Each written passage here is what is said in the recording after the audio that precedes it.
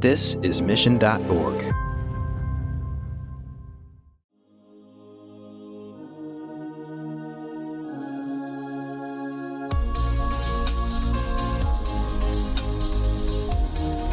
A lot of times customers can't tell you what they need, but they can certainly tell you what their challenges are. And it's up to you as a company to understand, like, okay, how do I connect myself with that challenge? How do I connect my messaging, my brand, my offering with the problem and potential solution that we can provide? Do you really understand how your customers experience your product, website, app, or service? Janelle Estes would guess that while you probably think you do, you likely actually don't. Janelle is the Chief Insights Officer at UserTesting, a human insights company powering 50% of the top global brands. So what exactly does this human insights company do? UserTesting pairs companies up with real-life users who test the UI experience of apps, websites, and the like. The company prides itself on helping companies experience what their customers experience. Janelle joins the podcast to talk customer expectations, why business metrics don't always align with these expectations, and shares tips and tricks for companies looking to get honest, relevant, and applicable feedback on their UX. This is the insight you can only get right here on Marketing Trends. I'm your host, Jeremy Bergeron. I'm excited to take you on this ride. Now let's get into it.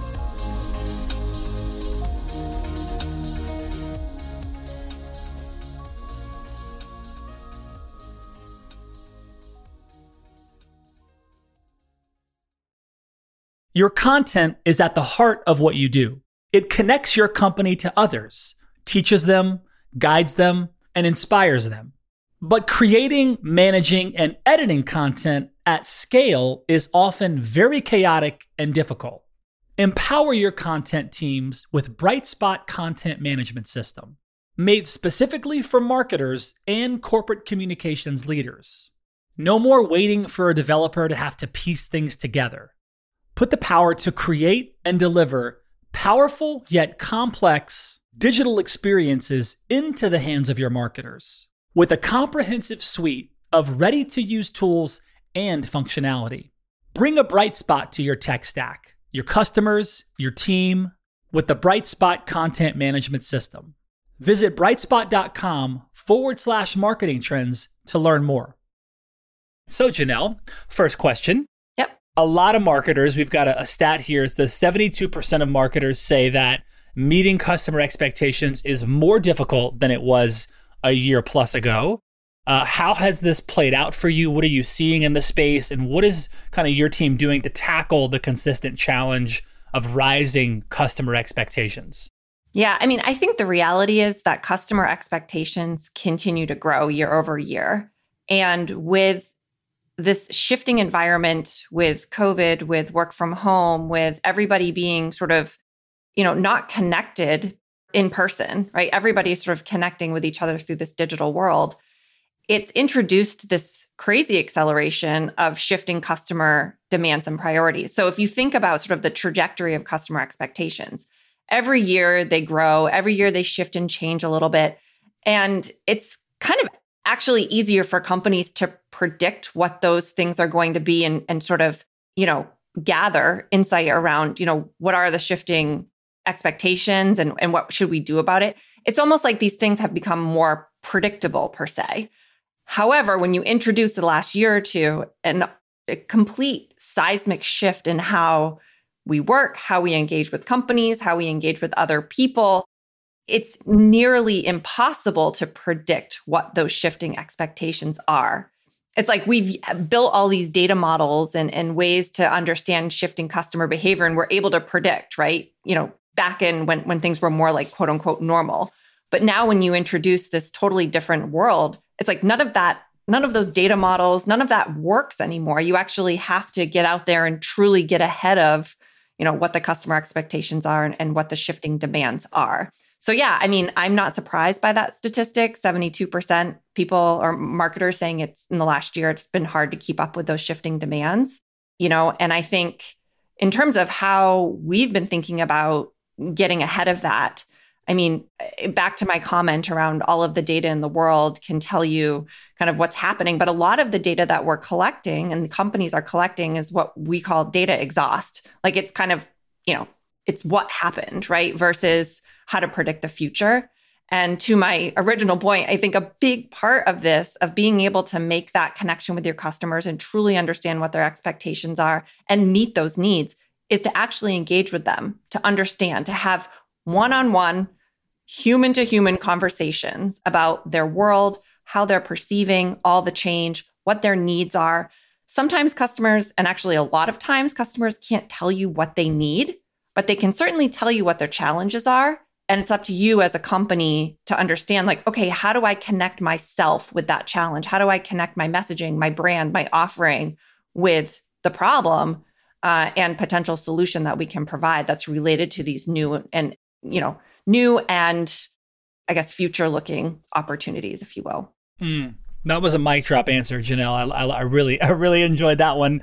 And you commented on this, how companies, a lot of brands have kind of over-indexed on the data and how important it is to get to the people behind the data, and how the past couple of years, like you said so eloquently, has accelerated that. And it's interesting now seeing some of these brands. We've had many of them, come on this show, of how they're now kind of having to, in some ways, kind of slow down to speed up again, of like, wait, hold on a second. Like, we have to actually connect with our customers now. And oh, by the way, we have to do it really authentically. I feel like, and that doesn't seem to change, but it seems to get more and more important. Yes, absolutely. Cool. On this idea of, metrics, and again, is a large percentage. We have a stat here from Salesforce says 78% of marketing organizations have changed or reprioritize metrics due to the pandemic, due to the changes in the world. What has become the most valuable metric for you? What are you seeing in terms of a really valuable metric for you and the team, or just customers, or just the landscape in general in this new era? Yeah, so it's interesting. I think many companies, look to the standard metrics that you look to when you're running a business, right? And you're trying to sort of be successful, right? It's about revenue, growth, cost savings and efficiency, profitability. The challenge with those metrics is that they are so business centric or company centric. It's all about you and the way you're performing. When the reality is you've got to sort of turn those metrics, it has to be more outside in. Many companies are driven from an inside out perspective. And when you're built that way and your teams are structured around those metrics, it's very easy to stay focused on yourself. And what happens is we start to lose sight of what our customers are trying to accomplish, what our customers need. We lose sight of delivering on what the customer expectations are. Back to the question we just talked about.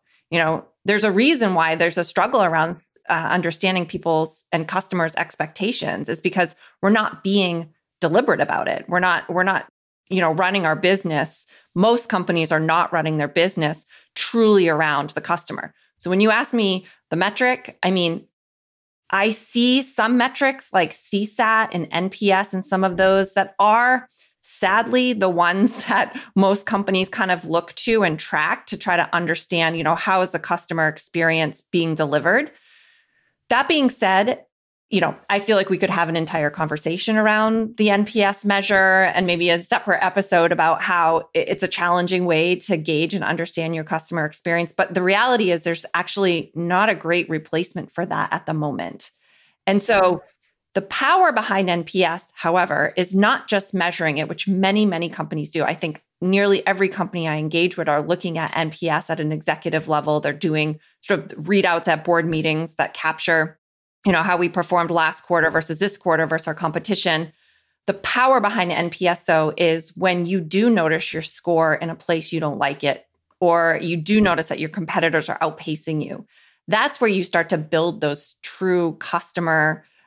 You start to engage with customers on that human level, right? Understanding like what's going on, why is this happening, and most importantly, what's the action that we need to take to make a shift.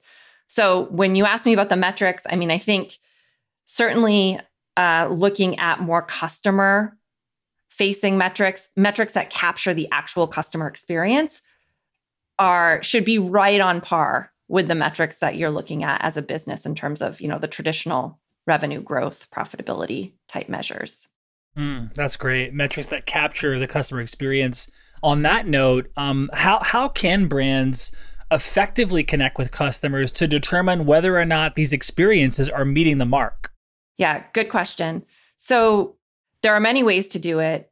It really does depend on the question that you're trying to answer. When I'm first working with companies that maybe are just starting on this journey, maybe this isn't a practice they've built into their muscle or it's something that they're just starting to explore, I recommend they actually start with looking at what are the top 3 to 5 things that your customers need to be able to do when they engage with you. Whether that's finding information about your product or solution, whether that's actually going through and purchasing something and converting, or maybe it's support material or finding the nearest location. There are key things that your customers need to be able to do when they engage with you. And the idea is that you're looking at those and you're trying to understand, if I send 10 people through that experience and I watch what their experience is like, I can see essentially through their eyes and how they engage with me and what questions they have and what's easy to use and what's hard to use. If you're even just primarily focusing on those top key flows and you test them regularly, right? So user testing is a solution and it's the company that I work for, but there are also other ways to do this. But the idea is that you should be able to observe people, see the world through their eyes, and then that will help you understand what's working, what's not, and what you can do about it to make it better. It almost sounds like, well, no kidding, like that doesn't sound like a super novel idea, like let me watch my customers use my experience. But you would be surprised how many companies and teams don't do it. And so when they're trying to improve their customer experience and ultimately improve how their business is performing, this is a key sort of weapon, if you will, in your arsenal of how you can go about approaching this in a way where you're able to make educated, smart decisions based on what you observe and how people interact with you. What are maybe a couple of brands or any that you've seen and engaged with in the past, couple of years that are doing this right? That double down on customer experience and really, turn the ship in the direction that needed to be turned to be able to meet their customers in this kind of new era. And maybe some examples of how, maybe a story around that be cool too.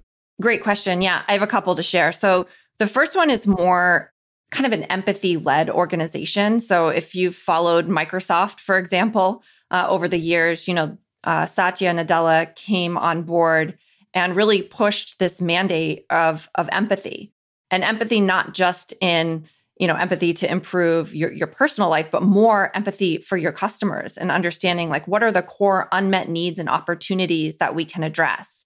And I mean, I don't know if how much exposure you have to Microsoft products. If you all remember sort of what was the launch of one of their operating systems that didn't go so well. I mean, you're actually able to see the shift and the improvement of the actual experiences that Microsoft has delivered. Now, it hasn't been something that happened overnight. It's a progression over time. And it starts with sort of that executive kind of sponsor at the top, pushing teams to do this, making it part of their daily routines and patterns and behaviors. But, it certainly has paid dividends for them in terms of shifting that. Now, that is what I would consider to be a very sort of mature organization that is kind of really adopted this as part of what they do. Not every company is there. And so when you're starting kind of small, or again, you're just sort of starting on this journey. Another company that we've engaged with is AAA. So AAA, It's like over 100 years old, not a digital first company. I think I still pay my I have a AAA membership because my parents put me on it when I was in college, and I've just kept it. And I think it's the only bill that I actually still mail, like put a stamp on and mail in. I've since learned there's a digital way to do that, by the way. But we were working with their design team, and I love this story because they had a page where they were trying to capture new customers. And they had 3 different plans. And the plans were very price driven, right? It was sort of like, that was what was in your face. It was like, this was X dollars a month, a little bit more a month. And then like sort of the top tier program is, the most expensive per month. So it was 3 different subscription types, and they were just tiered by price. And underneath that, it had all the data and features and what was included. And, the team over there was really interested in trying to understand, like, how can we make this better for our customers and in turn increase the number of people that convert and choose to be customers. And so the team was traditionally tinkering with price. Like the whole hypothesis was like, oh, maybe the price point is like too high, or maybe it's too low and it's turning people off. Like, I don't know. There's a million reasons and why you could sort of hypothesize about why this wasn't performing. When the team actually put customers through the experience, they learned that when they were looking at a service like this, they were so not driven by price. They were actually driven more by, safety, trust. If I'm, in a pinch, like, can I trust that you're going to show up? Can I trust that you're going to help me and resolve my situation? And it was a much more like emotional driven decision versus price conscious. And so the team, if you can imagine like a typical optimization team, right? Or somebody who's looking at that page is probably going to be playing around with colors, price points, the design, right? Like which of the plans is going to try to pop up off the page to grab your attention. But the reality was that the team really went in and tried to understand, like, what are the emotional drivers? How are people actually making decisions about this? And then how can we pull those learnings back into the design? So that's exactly what they did. They created this page where they were presenting the 3 plans, but it was all driven by what the customer actually cared about. So really doubling down on the features around reliability and safety and trust. And secondarily, there was price. And they put these 2 pages out in an A/B test. And I don't know the exact statistics, but the long and short of it is that the page that was more driven around what the customer really cares about when they're making that decision, that one completely outperformed the price-driven one. And so, this is just an example of some of the power of doing this work. And I think companies that, as I mentioned before, are just starting, focusing on those key flows. So, Janelle, what are some best practices for phrasing, positioning questions to customers to avoid bias? Yeah, so great question. And, just by way of understanding my background a little bit better, prior to being at UserTesting, I actually spent most of my career in the research space.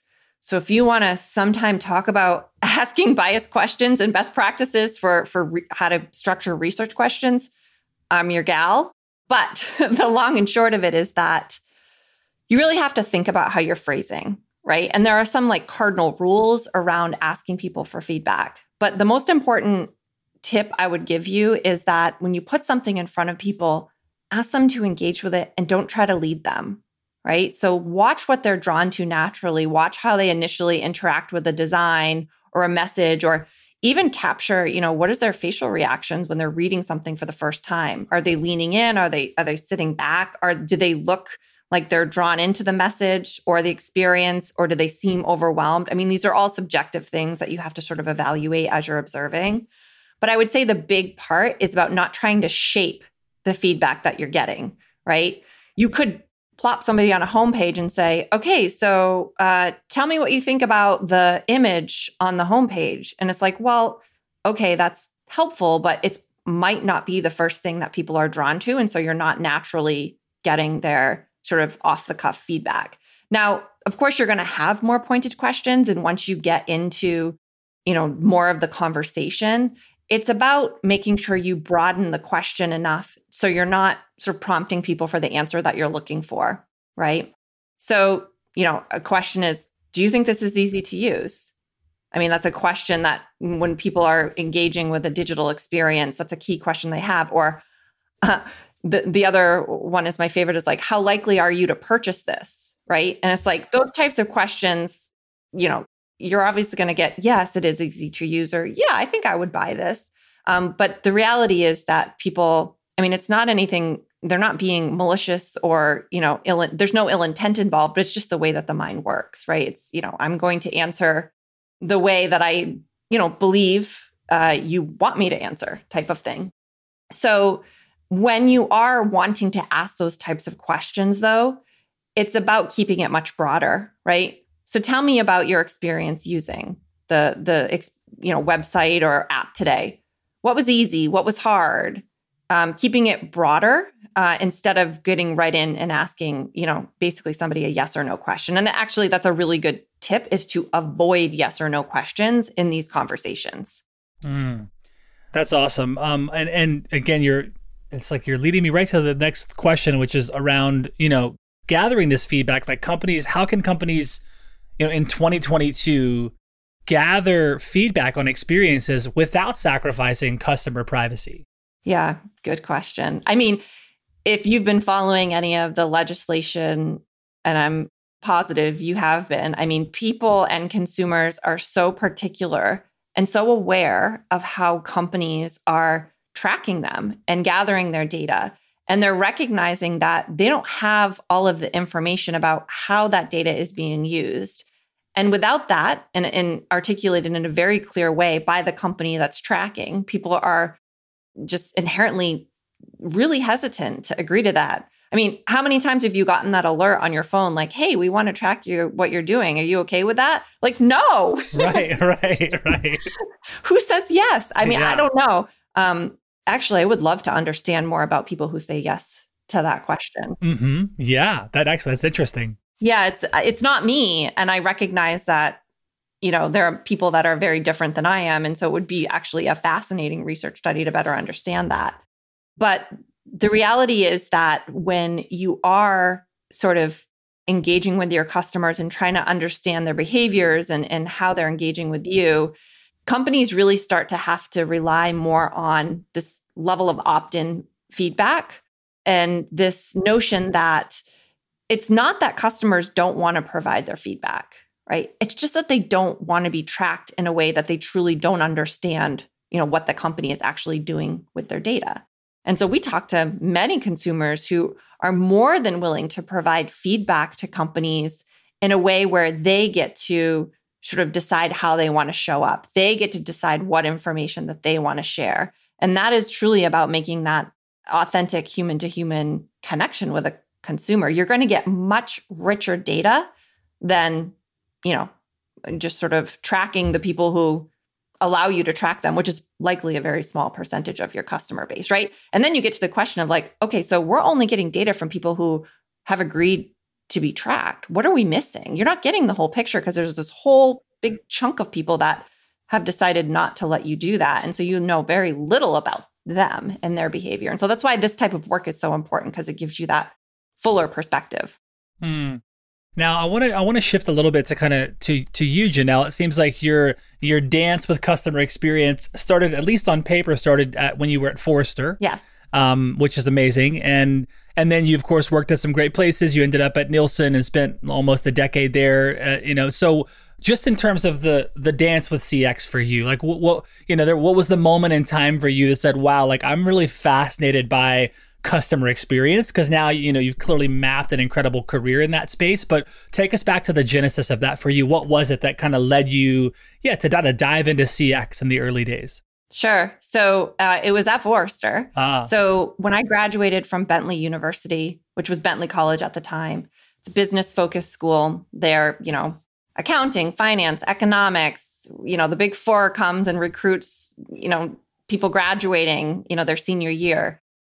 I didn't graduate with a business degree. I intended to, but it didn't quite happen that way. I had a degree in information design and corporate communication, and I could not find a job when I graduated because there weren't jobs in UX and customer experience at the time, which was sort of like that program was sort of like one of the early programs that was sort of centered around this. That being said, I landed at Forrester. It's not in my resume. I probably should actually add it because I just put in the last role I had there. But the very first role I had, which I was in for a year, was customer service specialist. So I would be answering the phone for people who were having trouble logging into the website. Yeah. Couldn't find an article they're looking for. It's not a cheap subscription to be a Forrester customer. And so, fielding all of those questions and concerns and frustrations. And I remember there was a woman who ran the website, and she would take me out to lunch on a monthly basis. And this was like before you didn't have systems that tracked all the things that people were calling in about. It was like very early days of data. But she used to take me out to lunch every month, and she'd ask me like, so what are people calling about? Like, what do you hear? Like basically asking for trends and what she's hearing about and using that information to create a better website experience for customers. And there was something about that experience that really stood out to me. It's sort of like, oh, this is so interesting. You can take this feedback and you can address it, and then it's fixed at scale, right? It makes my life easier too, because I don't have to keep answering the same question over and over again. And so that was really sort of my understanding of in early days of what really piqued my interest. After that, I went back to grad school in a program that's sort of like the intersection between how the mind works and design. So how do you create experiences that are built to optimize sort of the strengths of how the mind works and also minimize some of the challenges that you have when processing information? It was a fascinating world. Wow. Like everything from like, how you process information, like this idea of pre-attentive processing, which is all the stuff that happens subconsciously before you're even aware that you're processing anything, to like how you make decisions, to how you retain information. Like speaking of geeking out, like it is a fascinating world. That's amazing. I love it. Is there anything else that you can share that comes up when someone asks you like, what's something wise that mentors taught you about CX? Like, something that really sticks out in your maybe earlier days, or maybe it's more recent, but folks that really kind of drop these nuggets on you that kind of shaped your perspective around customer experience. Yeah. I mean, I think it's so interesting having gone through this evolution of being in this space, because when I first started, it was all about truly understanding people, right? And understanding and advocating for your customers at a very human level and saying, hey, this is like really hard for people to do. We should be doing something about this because it's causing confusion, or it's, making it more stressful than it needs to be. And it was sort of like any opportunity that you saw to make the experience better was something that you were recommending would happen, right? If you're in a role where you're capturing this feedback, like how do you feed that back into the teams that can actually go and address it? And I think I've learned over time that you really have to be intentional about the feedback and where you're advocating in order to be sort of successful in this role. Because the reality is like, there is no shortage of issues with every experience. Like no design and no experience will ever be perfect. But when you are collecting this feedback, how do you then make your suggestions back to the teams in a way where you can tie that to some sort of impact, right? Because I guess it's somewhat of a reality, right? Is that although companies strive to be customer-centric and they value customer experience and see it as a key differentiator, the reality is they're really looking to invest in things and make changes to things that will essentially help them as a business. And so being very smart about what you tie yourself to, I think it's really easy for somebody in this space, myself included, to just be so fascinated by so many different things. And there's no shortage of questions to go chase down and answer. But to be effective in this role, you have to actually figure out, okay, what are those key experiences? Where are the places where we really need to optimize the experience for the business to perform? And that's where I want to tie myself to, and what I want to sort of, that's how I'm effective in a role like this. And so I don't know, it's been a little bit of a sad reality in a way where like you almost have to think about your work that way. Like, it's like when I first got into this field, it was sort of like, oh my gosh, this is, like this really cool area that can have massive impact on, customers at scale if we do this the right way. I mean, the AAA example is a perfect example of why this work is so important. But again, the reality is like, you can't fix everything. You've got to pick and choose. And the way that you prioritize is through what the business kind of cares about. And that's been a key lesson for me in this journey. That's amazing. So it seems like you would be someone that I would want to pull into an argument between sales and marketing. It's like this age-old, battle, if you will, between sales and marketing and aligning these things. And I think there's, technology and data and things that support that alignment these days, but still there's a lot of tension in that space, and regardless of the size of the company, it seems. And the question, I guess, is like, do you feel like you've kind of you have perspective, like, do you get brought into these conversations at a leadership level of like sales and marketing? Because to me, you've got this perspective. You're at this intersection of how are people like experiencing a brand or the product or service. And so it's this kind of really interesting view. And to me, that would, I don't know, it seems like it would build an interesting bridge between sales and marketing. Do you get kind of brought into those types of conversations, and what's some things that have happened there? Yeah, absolutely. So, it's interesting when you think about sales and marketing and actually beyond, right? Acquisition and getting people on board and things like that. It's a customer journey. Like it is like from the customer's perspective, it is one seamless experience. They don't care if marketing owns it. They don't care if sales owns it. They don't care if support owns it. It's like, this is you. This is kind of your brand. And so being able to shape that and taking that outside in perspective and sharing that with teams, sales leaders, marketing leaders, other leaders in the company to see, hey, we're thinking about our business this way. And like, it's almost like, when a customer has a bumpy experience with you, there's almost like they can see that. It's so clear to them, and that it's a disjointed experience and it's frustrating, right? But it's like, again, they're expecting a single seamless experience from your company. And so providing that perspective, like, hey, here's how your customers are, how their brand perception is being shaped by you and the marketing programs that you have in place. And then once they engage with us from a sales perspective, and I'm thinking B2B, but I mean, B2C is the same way, where it's sort of like, okay, so I have this expectation of who you are. And then when I get to your experience, I'm expecting a certain thing. And if it falls down, it's your opportunity to lose the customer. And so I guess the most influential or how I've been most influential in those conversations is actually showing leaders like, hey, this is what our customers are experiencing when they engage with us over time, all the times we touch them through marketing campaigns. And then here's what happens when they actually come to us to engage with us, in a deal, or they want to convert to be a customer, and the inconsistencies between them, and help people prioritize and address those. What would you say is like one skill that you've cultivated in your career that really continues to benefit you and those around you? Storytelling, hands down. And this work that we do where we bring customers to life, I mean, we call the little videos that we produce of people engaging with an experience where you can hear what they're saying and you can watch what they're doing and, see sort of the whole thing happening from the customer's perspectives. We call them customer experience narratives because those are stories. Those are stories that people can connect to. And when you watch a video of somebody struggling, that sticks with you much longer than, looking at a pie chart or a graph on a slide somewhere. And being able to tell those stories, advocate for your customers using those stories.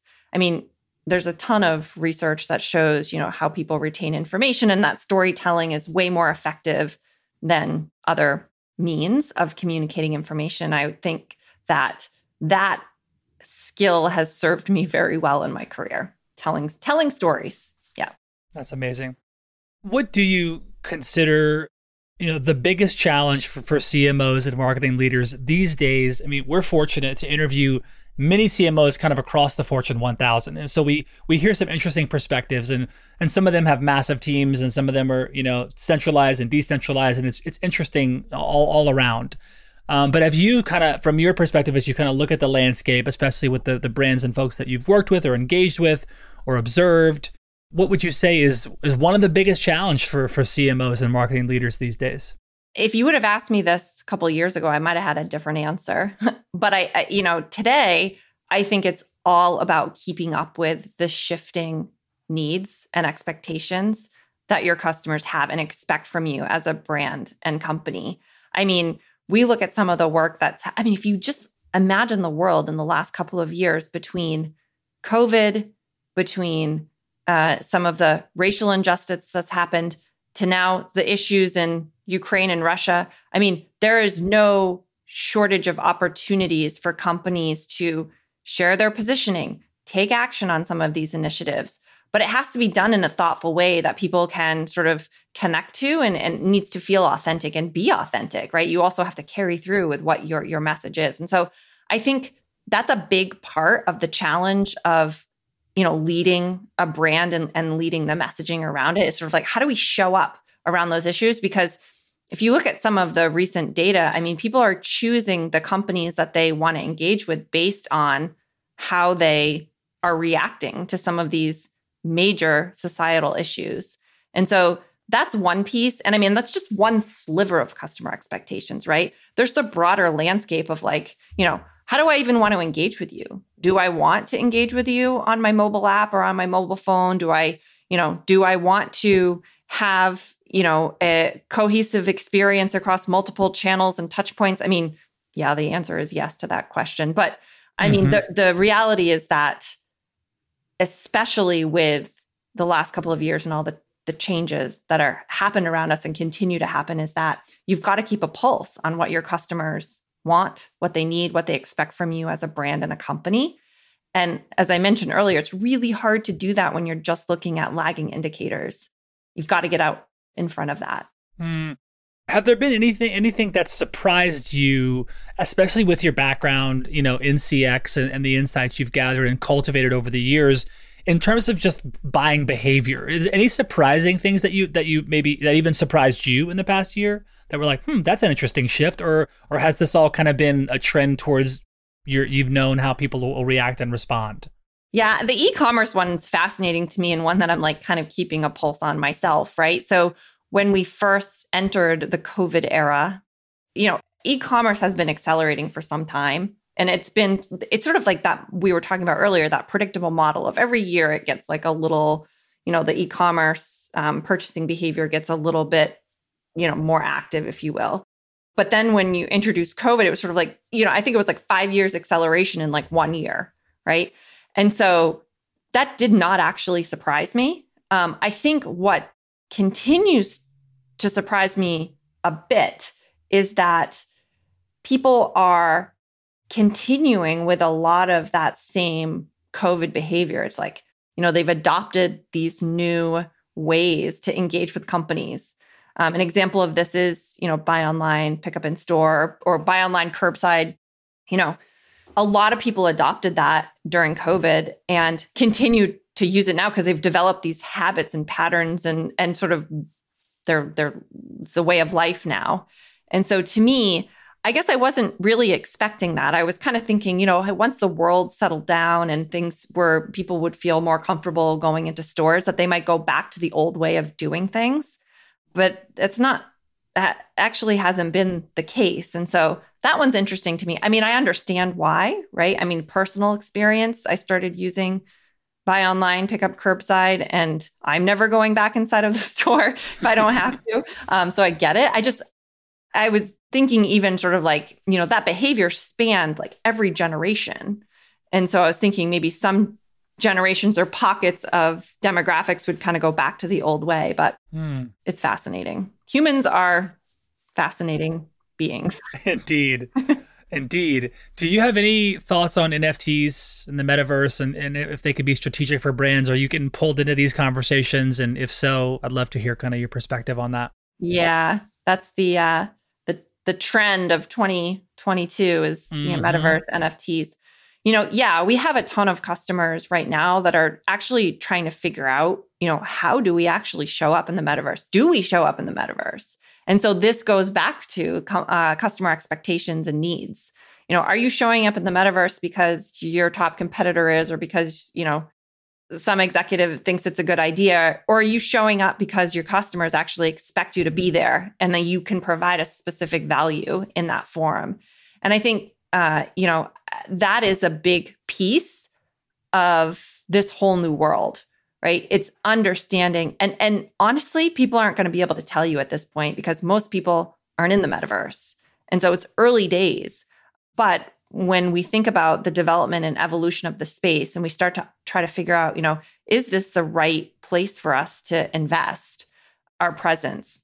Again, going back to what customers expect and want from you. Now, once you're actually in the metaverse, of course, you can get feedback on what the experience is actually like and how you can optimize it. But I think the big piece that companies are grappling with right now is like, is this a thing that we need to be doing? I mean, certainly we're paying attention to it, but how do we decide if and when we want to show up? All right. So let's get into the lightning round real quick. This podcast is brought to you by Salesforce. We're grateful for Salesforce. And when marketers and marketing leaders think about marketing and engagement, Salesforce is certainly a leader in that space. If you want to learn more, head over to salesforce.com/marketing. We've got Janelle Estes, Chief Insights Officer at User Testing. First question is a doozy, Janelle. What's one thing that you love and appreciate about yourself? Oh, I feel like we rarely reflect on these things. That's why I threw that one in there. I think, what I love and respect about myself is my ability to sort of be good at a lot of different things, but also know the priority of those things, if that makes sense. So, like everyone else, we have jobs and careers and families and other things that we're involved in. Being able to have perspective on all of that, I think is something that I am thankful that I have. That's great. What's your favorite day of the week? Ooh, good one. I do love Wednesday. There's something about Wednesday. Okay. Sort of like over the hump and, the weekend's upon you, that type of thing. All right. What's your favorite city in the U.S. besides the one you live in? Good question. It's the one I visit all the time, which is San Francisco. Okay. There's something about that city and that area of the world that puts a little pep in your step. Okay. And it's very different from where I live, which is in Maine. Okay. Would you rather be able to speak every language in the world or be able to talk to animals? My daughter would say talk to animals for sure. She would want me to have that skill. But I think the language one is really interesting too. I mean, I guess if I had to choose for myself, it would be the language. Okay. And just the ability to communicate with anyone. I love it. What's your favorite holiday? I would say my favorite holiday is probably 4th of July. Just being in Maine in the Northeast is sort of like the height of summer, and a lot of fun things to do outside with family and friends, and not a lot of pressure like some of the other holidays we might have. You're the first one that said that holiday, so I'm glad you took a minute for that one. That's good. Please finish the sentence for me. Something wise my elders taught me was? To stay true to yourself. Love that. Would you rather have invisibility or super strength? Ooh, definitely invisibility. Okay. Is it wrong for a vegetarian to eat animal crackers? No. Okay. If you weren't in customer experience, what would you be doing? Before I moved into customer experience, I actually explored a career more in the healthcare side of things. And I think there's something there about empathy and taking care of people and making sure that needs are being met, right? It's sort of like weirdly parallel to what I'm focused on now. Okay. Last question. If you could go back and whisper in the ear of your younger self about being a leader and being a leader in the world that you're in now in customer experience, what would you tell yourself? I'd tell myself that, your perspective is powerful and unique. Love that answer. Cool. This is awesome. Janelle, right at the top of the hour, thank you so much for being here. This was, for me, an incredible way to start my day. You got the wheels turning, and I'm thinking, man, I hope a bunch of our CMOs that listen will tune into this exceptional episode. Thanks for being here. You were incredible. Awesome. Thanks so much, Jeremy.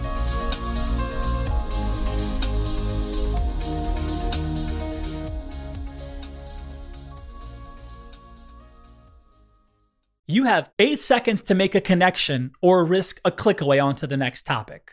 The difference lies in your ability to deliver relevant experiences to your audience across devices and across channels. But delivering on a really great experience is impossible without the right people and the right technology.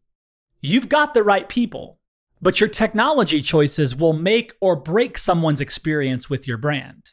At the center of gravity of your digital experience, Brightspot Content Management System can deliver relevant content, personalized experiences, and cross-channel synergies to create unforgettable brand experiences, so you can be a bright spot in someone's day. Head over to brightspot.com/marketing trends to find out right now. From global crisis to hunger relief efforts, the messages you deliver save lives, inform important decision-making, and help keep communities safe and sound. The speed and scale of your content needs to be delivered faster and on a much larger scale. Brightspot Content Management System has supported some of the world's largest brands to communicate on a global scale. From Johnson & Johnson sharing critical information with their customers to helping Whole Foods tell their brand story to a global audience. Brightspot is designed to handle rapid iteration and personalized messages to those you care about most. Learn more at brightspot.com/marketing trends.